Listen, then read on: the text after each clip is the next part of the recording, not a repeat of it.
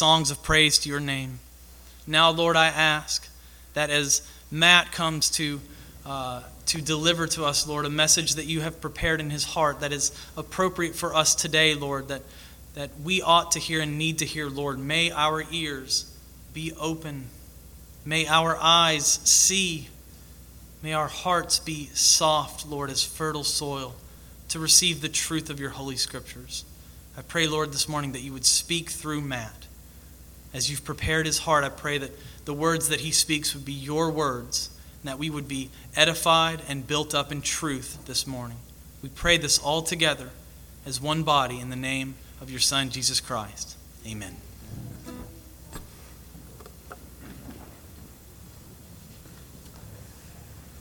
Well, good morning to everyone. Am I on? You're on. All right. So I've never done this before. I've spoken in church before, but I can tell you I've never spoken at anybody's installation to anything, much less to be the pastor of a church. I am not a pastor. I have not aspired to be a pastor. And I didn't even sleep at a Holiday Inn Express last night. So, but we're going to look at God's Word this morning, and as Grant just said, hopefully hear from Him, not from me. I don't have any wisdom that you need, but God does. And so hopefully we'll hear from Him this morning. If you've got your Bibles, I'm going to be in 2 Timothy chapter 2. 2 Timothy chapter 2.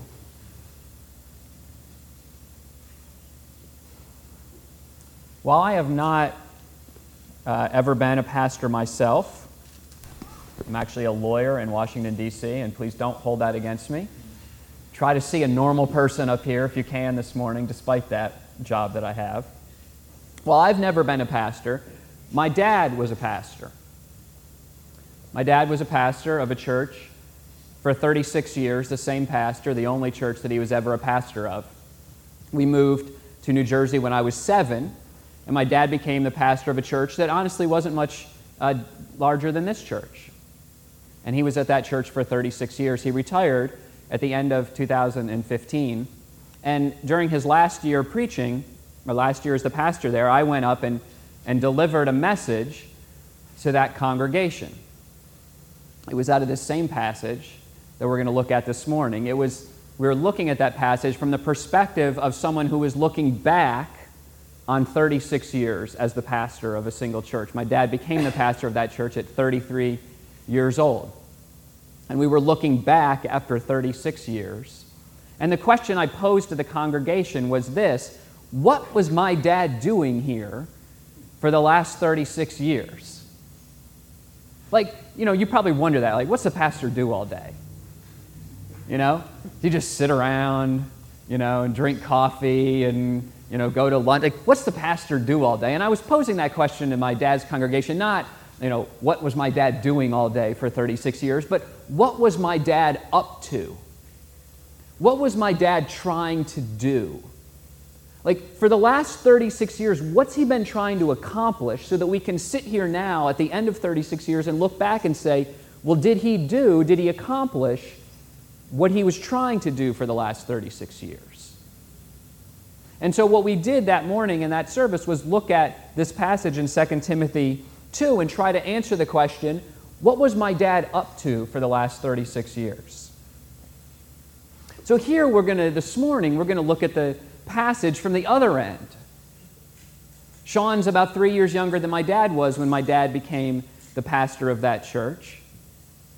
And what we want to do this morning is, at the beginning of Sean's ministry, pause and ask ourselves, what is he going to be up to for, if God wills, the next 36 years here at 6th Avenue Church of God?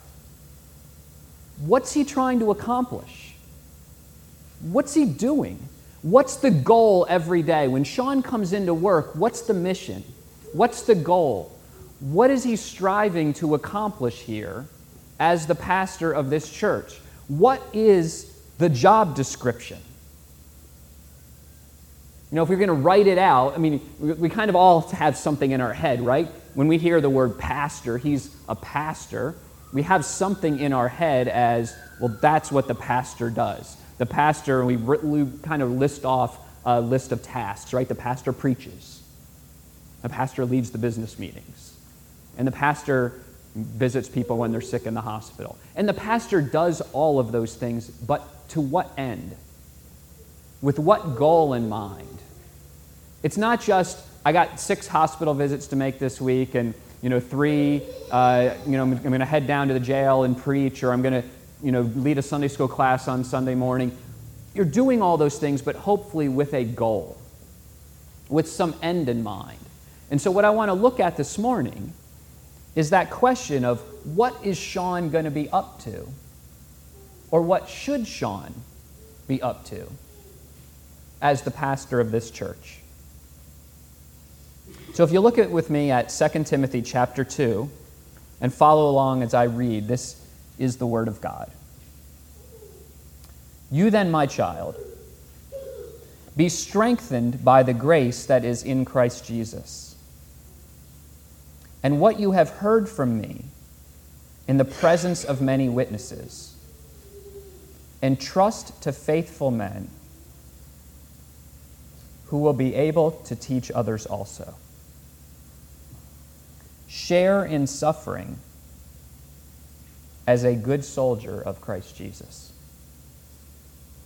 Paul writes these words. This is the book of 2 Timothy, the last book he writes as his ministry is coming to an end. In fact, we know much more probably commonly in chapter 4 where he says, I have run the race, I've fought the good fight, I have finished my course, I have kept the faith. He's writing at the end here of his ministry, and he's writing to Timothy. And he's passing now on to Timothy the mantle, so to speak, now the obligation to carry on the gospel. And he's passing on some parting words to someone who will come after him. Timothy, someone who's beginning a pastoral ministry. And these are the words, some of the words, that Paul chooses to write. You then, my child, be strengthened in the grace that is in Christ Jesus. That's the first thing he says. If you're a note taker and you like outlines, some people like taking outlines. My first point is for Sean and Amber to be strengthened by God's grace. Now, when Paul says this to Timothy, telling him to be strengthened by God's grace, and when we give this encouragement to Sean this morning to be strengthened by God's grace, there's some assumptions built in there. And one of them is that Sean and Timothy before him will need to be strengthened. It assumes that there will be things that will challenge, that things that will weaken, things that will tire you as the pastor, just like for Timothy. And so Paul writes and tells him to be strengthened, but he tells him to be strengthened by something in particular. He tells him to be strengthened because the reality is that the work of a pastor is hard work. As I said at the beginning, we don't all see day to day what it looks like to be a pastor. We're off at our jobs. We kind of what's the pastor doing all day? I can tell you as the son of a pastor that the work of a pastor is a hard job. It is a hard work. And we'll talk about that some more this morning as we continue through this passage. But suffice it to say that the work of a pastor is not a life of luxury. It is not just lounging around, taking it easy. It is hard work. It is getting involved in the lives of people, and you know and I know that can be a messy thing. In fact, Paul writes in 2 Corinthians chapter 11, remember he talks in that passage about all the trials he had gone through, how he had been lost at sea and how he had been beaten, and he lists out all these things, how he had been jailed and thrown out of cities, and he lists all these hard things that he has gone through, hopefully things Sean will never experience, but then he ends by saying this, and apart from all these things, so he talks about the beat downs that he took, and then says, and apart from all of that, you want to know how hard it was? Here's what he says, there is the daily pressure on me of my anxiety for all the churches. Paul puts in the same category as beatings and shipwrecks The fact that he had daily anxiety for the people that he cared about. See, Paul knew as he was writing to Timothy that the work of a pastor is a hard work. And Sean, if you are anything as a pastor, you will feel that burden as you care for the people in this church.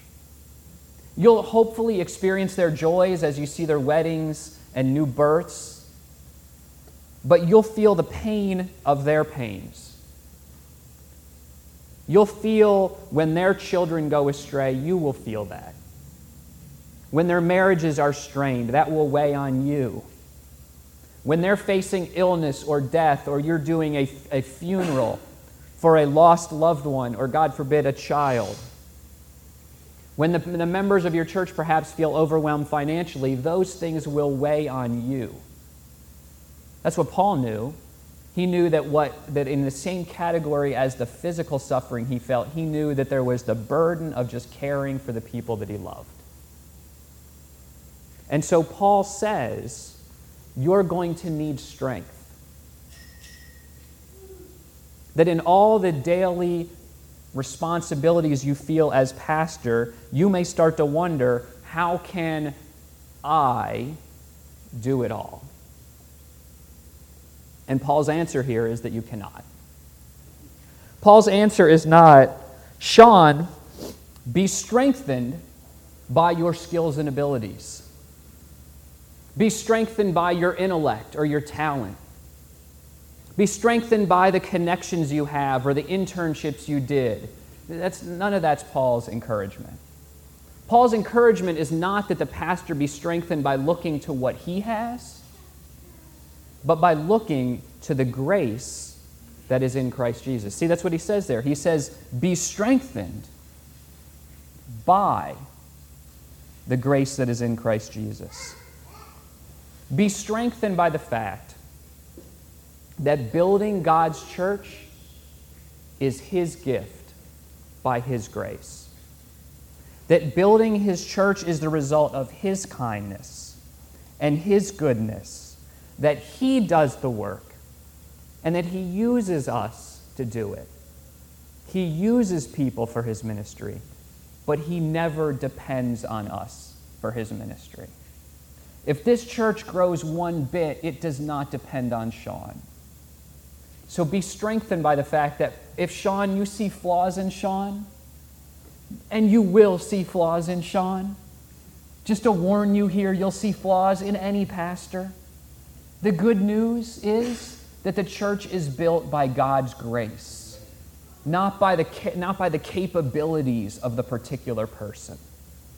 And so when you look at the task and you say, I see false teaching at churches all around Decatur, or I see situations where how could the grace of God ever reach, how could we ever reach them? The good news is, what should strengthen you is, it doesn't depend on you.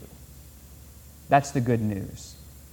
The good news is that as you look at the situations that you'll be burdened with as a pastor, and you think to yourself, it would take a miracle to solve this situation. The good news is that our God is a gracious God of miracles. That God does miracles, that he's in the business of miracles. Sean yesterday took me around on what we would call the Sean DeMars Decatur tour, Decatur history tour, right? So we went to all the places where Sean was as a lost person. Now see, Sean is one of my dearest friends. Sean and I could not be more different people. For real, I spent 8 years as a federal prosecutor. I put people like Sean in jail. Right? We're not kidding about that. That's what I spent my life doing. We could not be more different people. I know plenty of people like Sean. I've put plenty of people like Sean in jail for a long time. And if you told me that any of them, of those folks who I know like Sean, would be a pastor one day of a church, if I had known Sean 15 years ago and you had told me that guy is going to be a pastor of a church, if you, maybe some of you knew Sean 15 years ago or heard of Sean 15 years ago, and someone told you, Sean is going to be the pastor of this church, you might say that would take a miracle.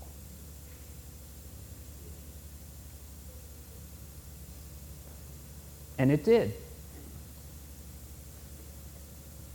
And that should strengthen you.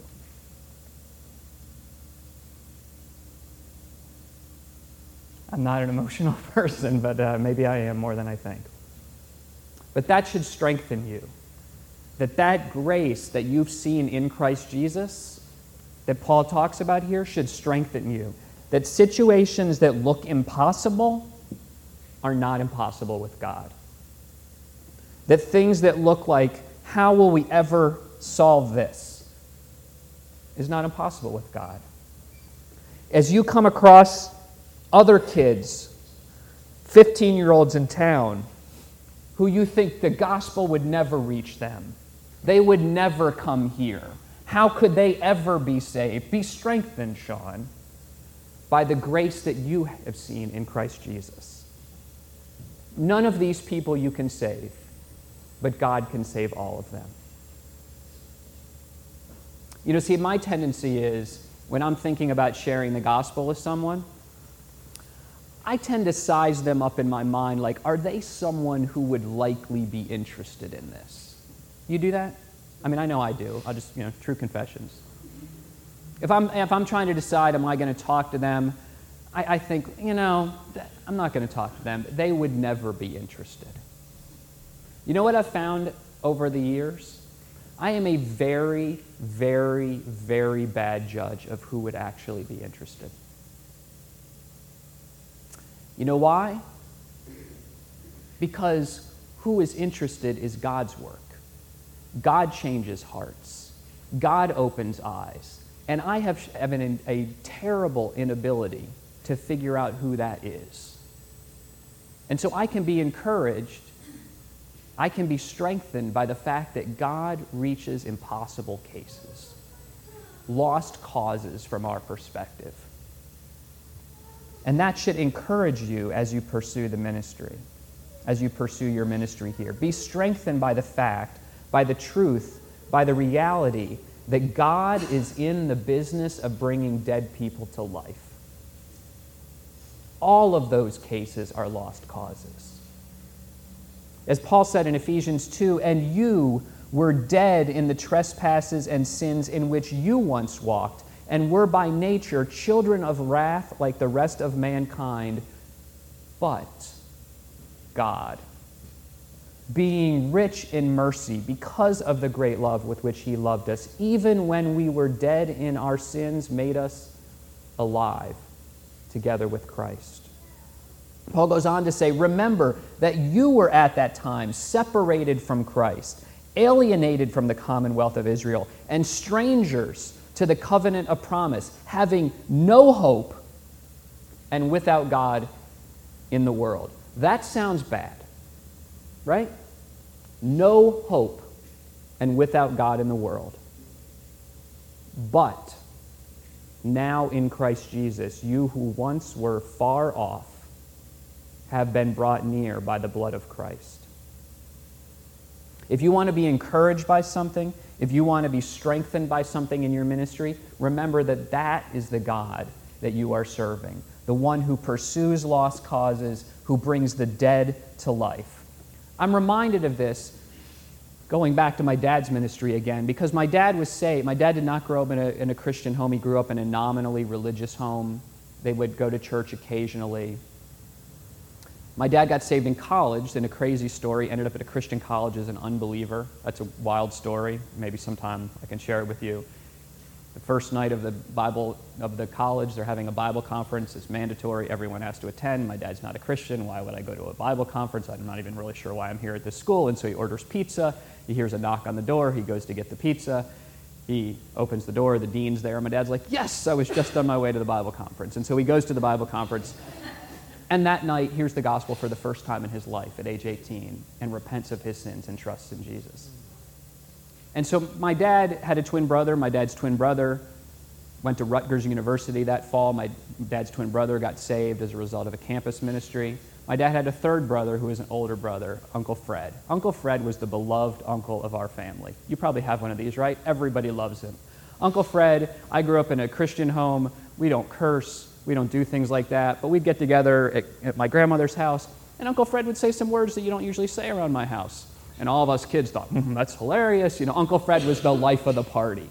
He was that guy. We deeply loved my Uncle Fred, and my Uncle Fred mocked our Christianity. My Uncle Fred loved us. We knew he loved us. He thought we were crackpots. He thought we were nuts.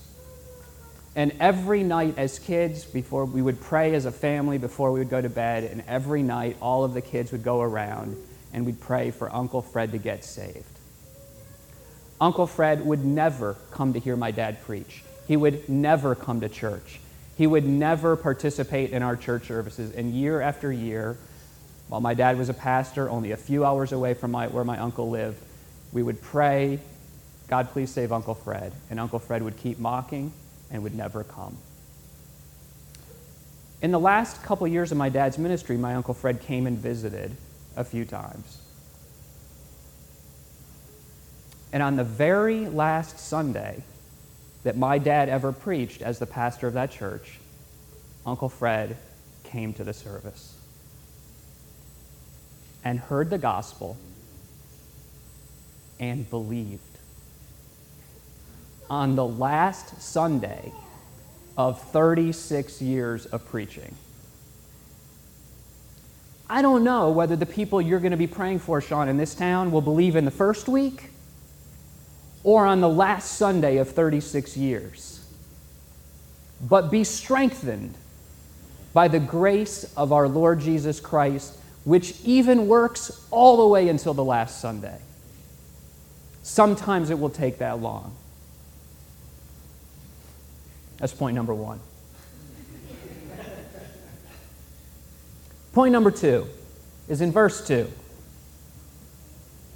Paul says this, if I summarize, pass on what you've heard. See, he says, and what you have heard from me in the presence of many witnesses, entrust to faithful men. He says, pass on what you have heard.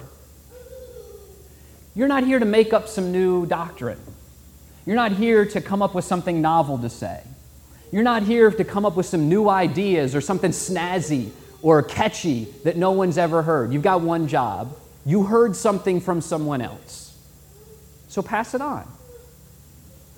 That Christianity is a faith passed down. It's one person telling it to one person. In fact, the reason, think about this, this will blow your mind. The reason that every one of us sits here today, if we're a believer in the gospel of Jesus Christ, the only reason we sit here today as believers is because Paul told Timothy, who told someone, who told someone, who told someone, who told someone, who told someone, who told someone for 2,000 years, often at great personal cost, so that you today would hear the gospel. That's the only reason you know. That's the only reason I know. Is because someone listened to this verse and told someone who told someone who told someone. And if 2,000 years from now Christ still hasn't come back, the only reason people will continue to hear is because Sean and you tell someone who tells someone who tells someone about the grace of our Lord Jesus Christ. Christianity is a faith passed on. Paul did not just say, go hand out Bibles. I'm all for handing out Bibles. I want people to read the Bible. Russell shared with us last night how he came to know the Lord by sitting down and reading the Bible. And that happens. But you know what happens more often than not? You know what God's plan is in the main, in the mainstream, is for people to tell other people. To people to share the gospel with other people. The spread of God uses people to teach, to explain, to protect us from error, so that we don't make mistakes as we read Scripture. Sean's been taught, and now his job is to teach you as the congregation, to entrust to you as faithful men and women. And Sean, the idea here is that you are passing on what has been entrusted to you. In fact, at the end of 2 Timothy. If you want to just hold your finger here and flip over to chapter 4, verse 7, I mentioned this verse earlier. Paul says, I have fought the good fight, I have finished the race, I have kept the faith. What does he mean when he says he kept the faith? The idea is this, is that the word idea there is that he's preserved the faith. He doesn't say, I designed and invented the faith. He says, I kept it intact, and I passed it on to you. I have kept it. When I grew up, I was a paper boy. That was my first job. I had a paper boy. Kids these days look at me like, what's a paper boy? Like, we just look on the internet. But we used to have these things called newspapers that you used to bring to people's houses and leave them on their front door. And I would do that every morning. I delivered a paper. You know what the paper never hired me to do? Alter the content. They never asked for my opinion on the stories. They never asked for some editorial markup to send it back to them. They gave me the message and said, keep it intact, get it there dry, not all torn up, and get it to the door. They gave it to me and said, deliver it intact. That's the idea here of keeping the faith. It's been delivered to us, and Paul said, at the end of my ministry, I can say with confidence, I kept it intact, and I passed it on to Timothy. Not, I made it up on my own. I took what was given to me as the faith, and I have passed it on now to others. And that's what Paul's saying back here in the beginning. He says to Timothy, what you've heard from me, what I have kept intact and now handed to you, now you pass that on to others intact. And Sean, that's your job. It's not to come up with something new that'll catch a lot of attention here in town, some snazzy idea that nobody's ever thought of. If they've thought of it, most of the new things that people think of today are old heresies. Your job is to keep the faith intact, to protect it and to preserve it, and to pass it on to these folks so that they can pass it on to other folks, so that they can pass it on to other folks. The primary task of the pastor ultimately is to pass on the gospel, to pass on the teaching of Scripture free from error. If you make it to the end of 35 years and you have done that, you have been far more successful than far too many pastors who have invented new ideas that are all wrong. Churches in this town and towns across the country are filled with people who decided instead of being paper boys to try to be editors when no one hired them to do that. You're here to be a paper boy, not an editor, to pass on what was given to you intact. See, in a small church, I mentioned when my dad first became a pastor, he was the pastor of a church about this size. And in a small church, the pastor can become the jack of all trades, kind of necessity. Toilet breaks, somebody's got to fix it. Pastor's here, pastor will do it. You become the janitor, the maintenance man, the comforter, the counselor, the funeral director, the hospital visitor, the business leader, the financial manager. And all of those things will be necessary as part of the job at some point or another. But the most important thing you need to do is pass on the gospel intact. And as you as a congregation, can I say this? Give Sean the time to do that. Right? There's going to be 1,000 things that you as congregants need from Sean, but the thing you need most from him is right teaching. The thing you need most from him is to rightly teach this particular passage that he's going to be preaching this Sunday. And that requires sometimes that you say, I'm not going to call Sean for that because I know he needs the time to teach. I know he needs the time to prepare. He needs the time to study. But then notice also what Paul says here. He says he's passing on this message to Timothy, who will entrust it to faithful men, to faithful people after him. And this is where you come in. Are you faithful people? Are you a trustworthy people? Do you want to hear the gospel that has been passed down Or do you want to hear something that makes you feel good? Because those aren't always the same thing.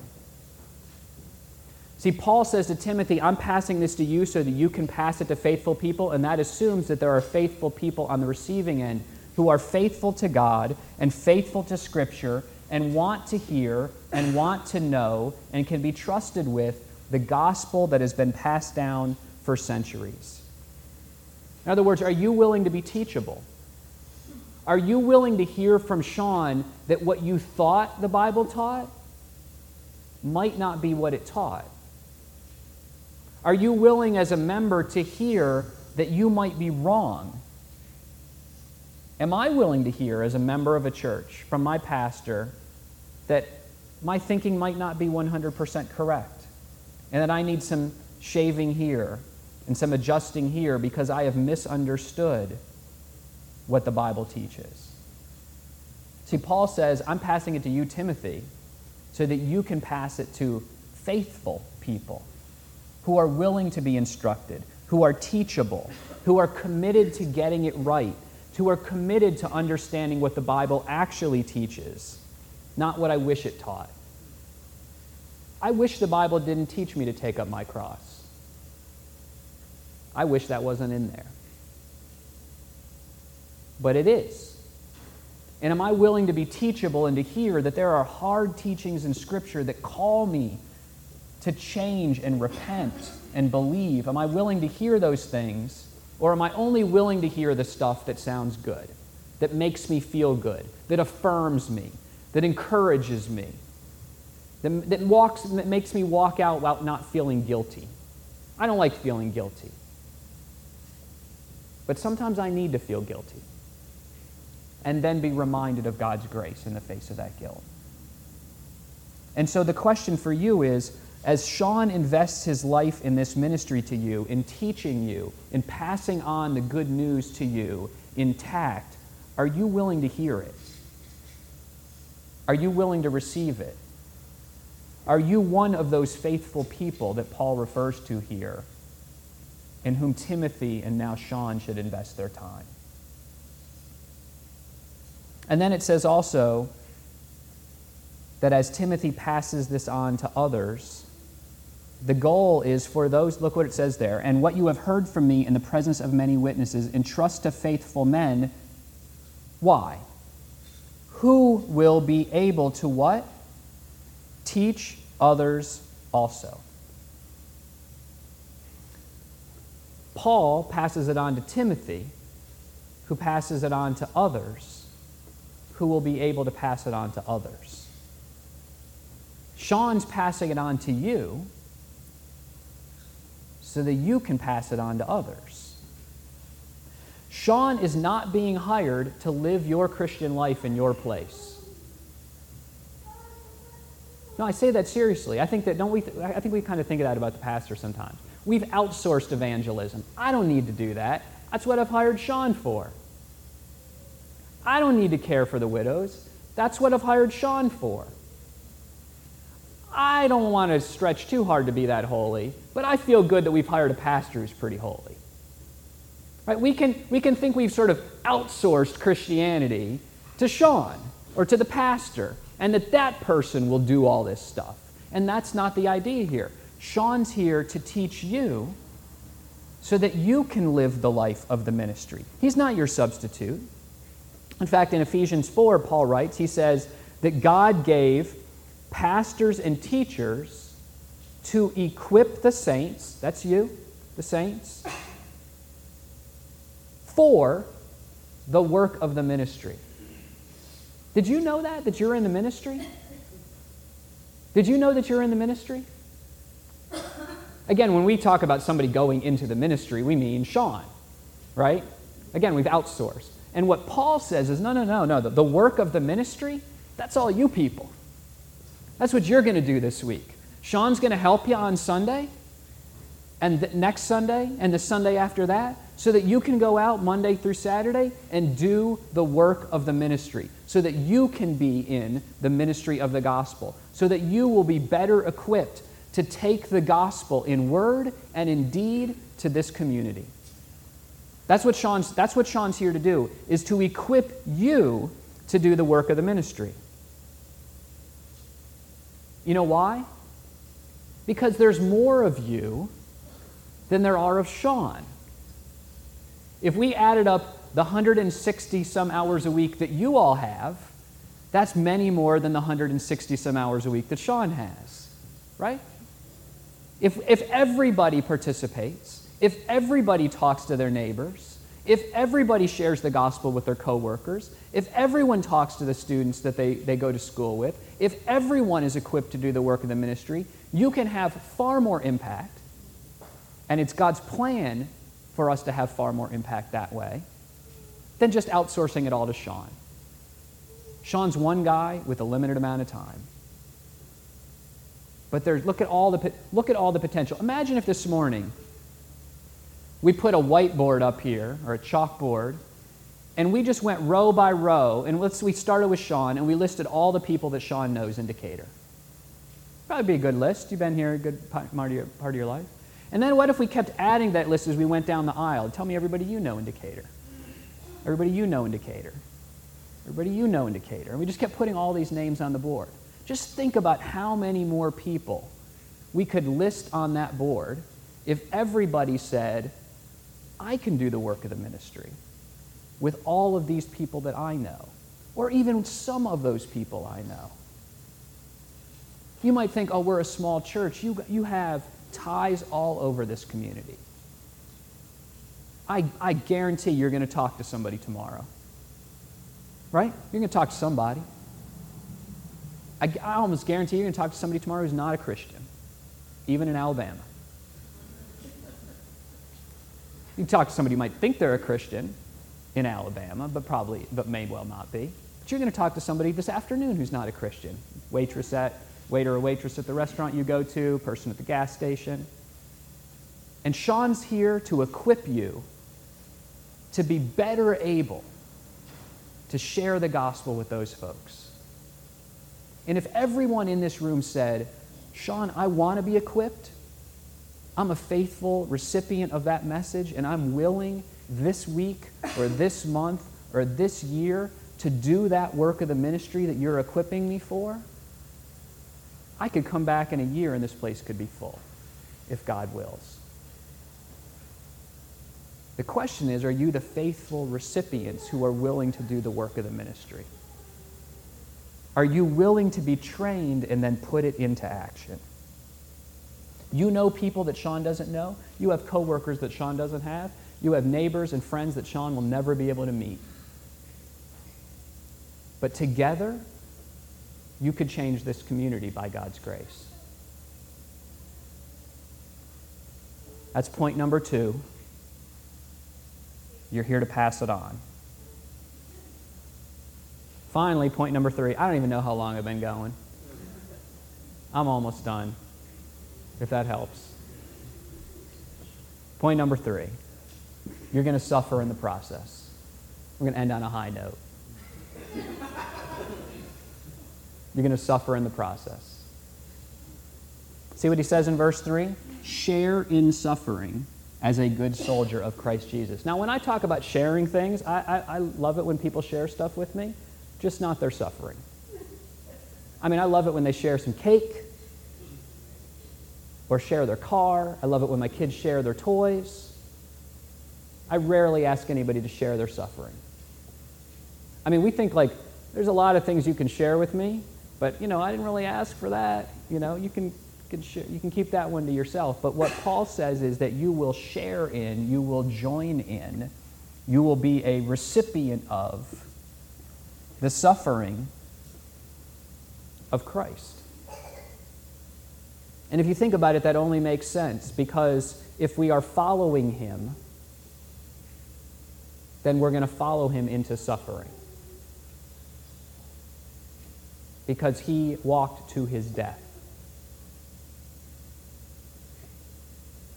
To follow Christ means to follow him in his suffering. In fact, in 2 Timothy 3, just the next chapter over, Paul says to Timothy, all who would live godly will suffer persecution. Can I tell you, I hate that verse. No, I'm serious. I'm not being facetious. I hate that verse. I hate it not because that it tells me that I will suffer, but because I know I don't suffer all that much, and so it makes me wonder whether I'm really living godly. I'd much rather have a verse that said, if you live godly, you might suffer persecution. Because then I could feel like, well, I don't suffer that much persecution, but that doesn't mean I'm not living godly. But that's not what he says. He says all who would live godly will suffer persecution, which means that if I never feel any persecution, if I never feel any discomfort, if it's never a challenge to be a Christian, then perhaps I'm actually not living godly. But Sean, if you're going to do this work of the ministry, you will suffer in some way, shape, or form. Because Christianity is countercultural. As Christians, we're called to swim against the tide, to go against the grain. And too many times, it's not just the secular world that we'll get sideways with. Sometimes we'll be counted as strange or odd or troublemakers by the religious or by those who practice what passes as Christianity. In fact, that's what Jesus faced. But the religious leaders of his day were the ones who ultimately persecuted him to his death. That following Jesus will come at a cost. Sometimes it might be lost friendships because people are tired of hearing about you and this Jesus stuff. Or maybe it'll be lost church members who decided they didn't really want to change.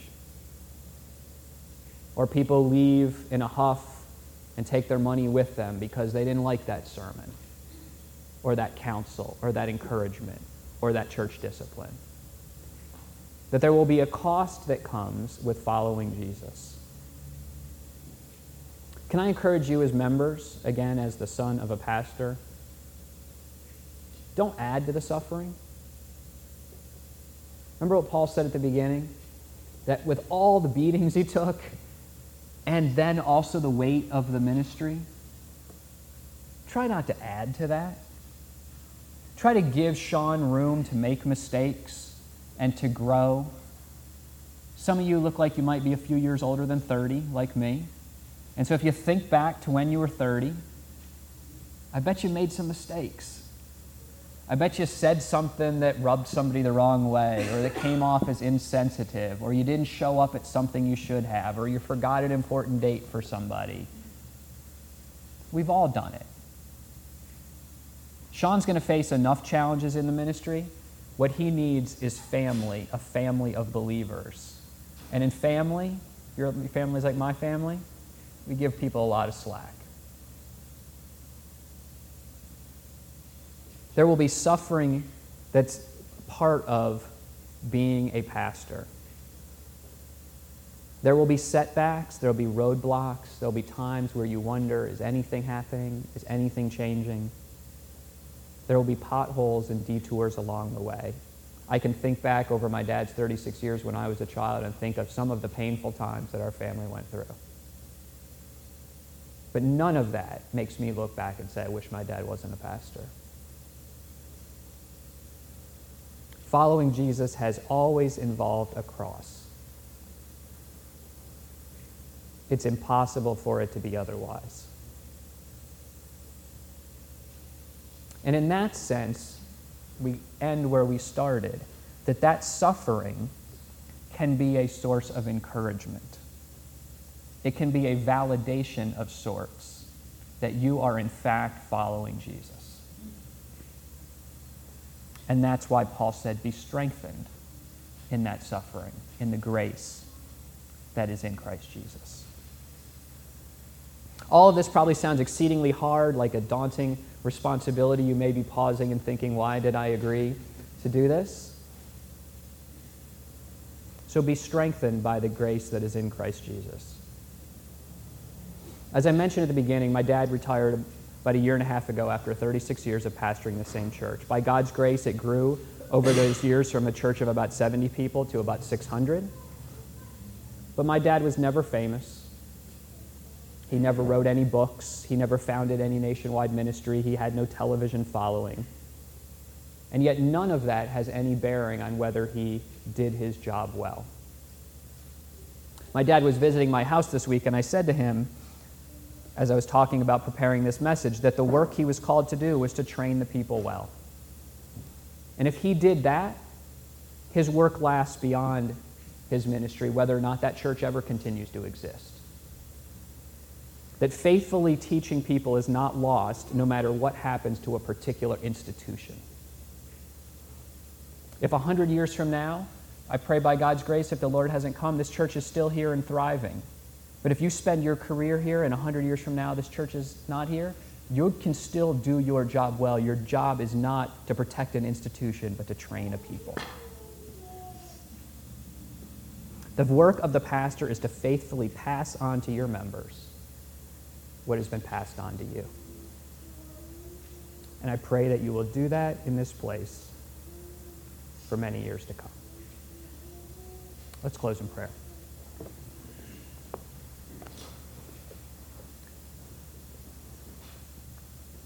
Father, the amazing thing about Scripture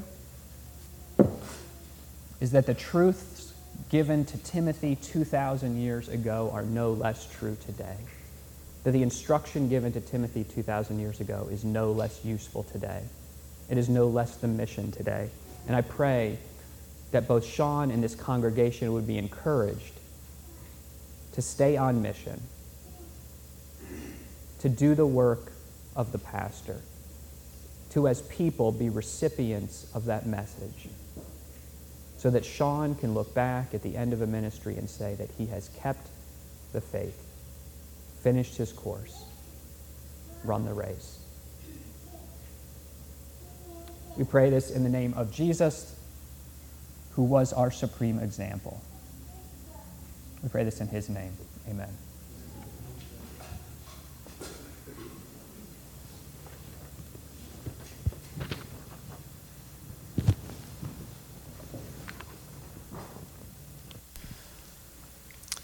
The time has come for this congregation to properly install Sean as our next pastor. So what I'd like to do is call my fellow elders up to join me. Mike and Michael, if you will come up. And also Sean, if you will come up, please.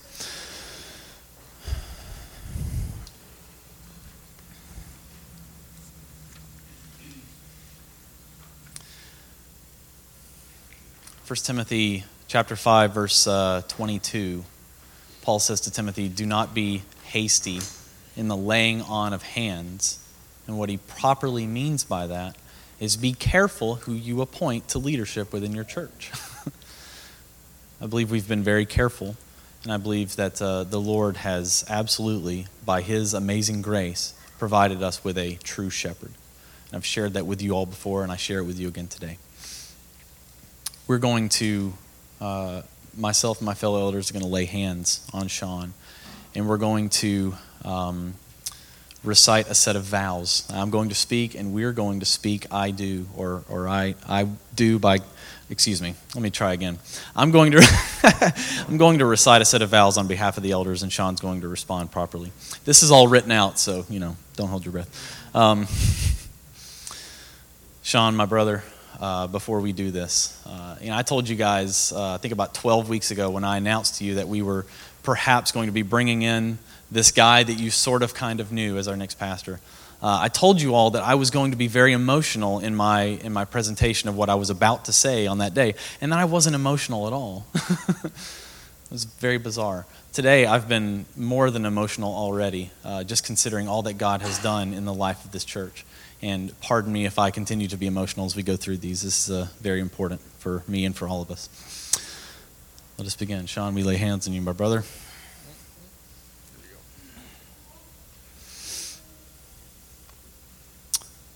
Sean DeMars, do you reaffirm your faith in Jesus Christ as your own personal Lord and Savior? I do. Do you believe the scriptures of the Old and New Testaments to be the Word of God, totally trustworthy, fully inspired by the Holy Spirit, the supreme, final, and the only infallible rule of faith and practice? I do. Do you subscribe to the government and discipline of Sixth Avenue Church of God? I do. Do you promise to submit to your fellow elders in the Lord? I do, with God's help. Have you been induced, as far as you know your own heart, to accept the office of pastor from love of God and sincere desire to promote His glory in the gospel of His Son? I have. Do you promise to be zealous and faithful in promoting the truths of the gospel and the purity and peace of the church, whatever persecution or opposition may arise to you on that account? I do, with God's help.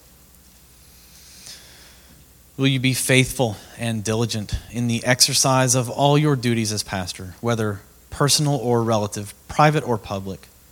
And will you endeavor by the grace of God to adorn the profession of the gospel in your manner of life and to walk with exemplary piety before this congregation?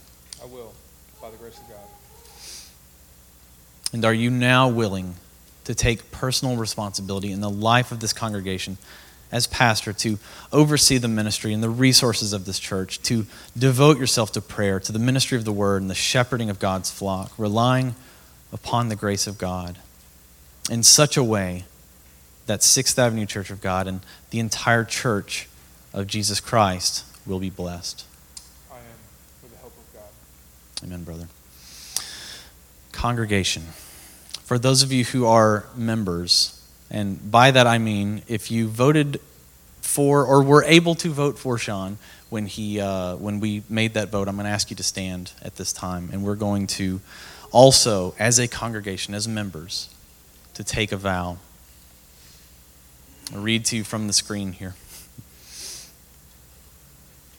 Do you, the members of 6th Avenue Church of God, acknowledge and publicly receive this man as pastor as a gift of Christ to this church?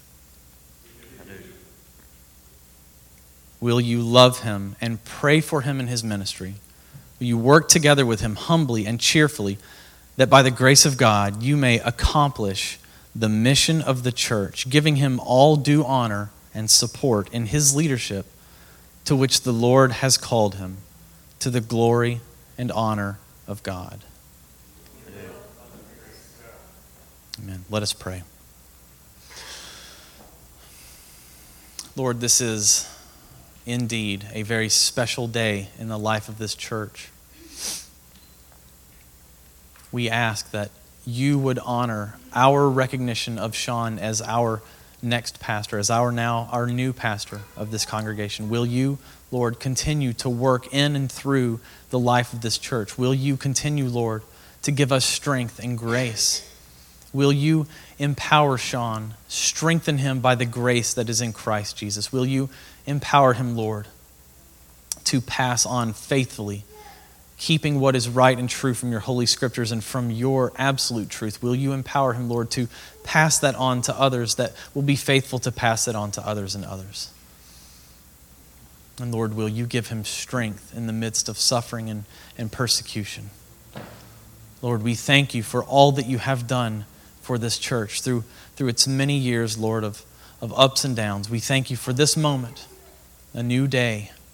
And we ask that the same grace that is provided to Paul and to Timothy would be supplied to Sean, would be supplied to each of us.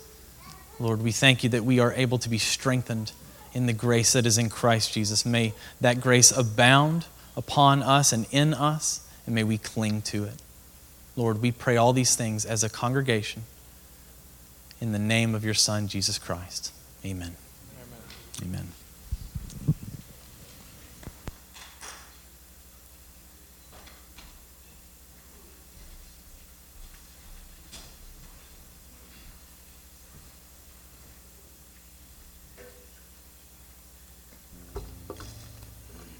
I'd like to ask you all to stand with me once more this morning.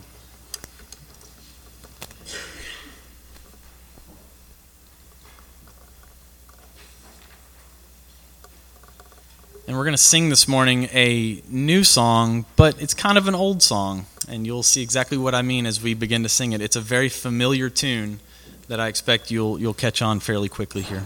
The song is called All Glory Be to Christ.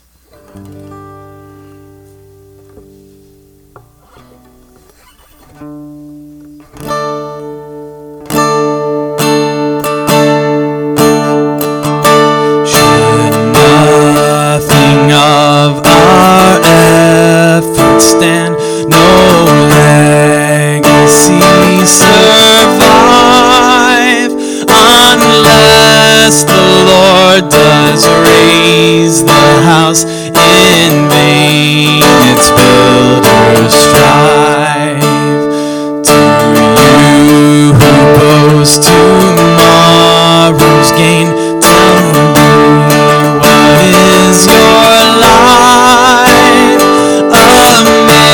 darkness that vanishes at dawn. All glory be to Christ.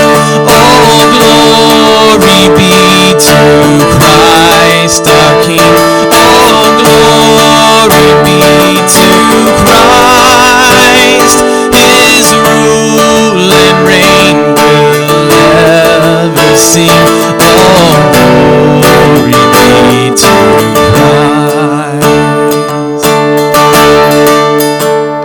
His will be done, His kingdom come on earth as is above. Who is Himself our daily bread, and Him the Lord of love. Let living water satisfy the thirsty without price.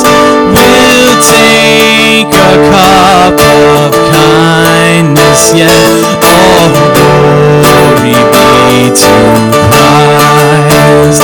All glory be to Christ our King. All glory be to Christ. His rule and reign will ever sing. All glory be to Christ. When on the day the great I am, the faithful and the true, the Lamb who was for sinners slain is making all things new. Behold, our God shall live with us, and be a steadfast light, and we shall let His people be. All glory to Christ. All glory be to Christ our King. All glory be to Christ. His rule and reign will ever sing. All glory be to Christ. All glory be to Christ our King. All glory be to Christ. His rule and reign will ever sing. All glory be to Christ. Amen. You guys may be seated, and we'll take one final moment here just to be silent before the Lord. Take a moment to consider all that we've heard today and to be silent.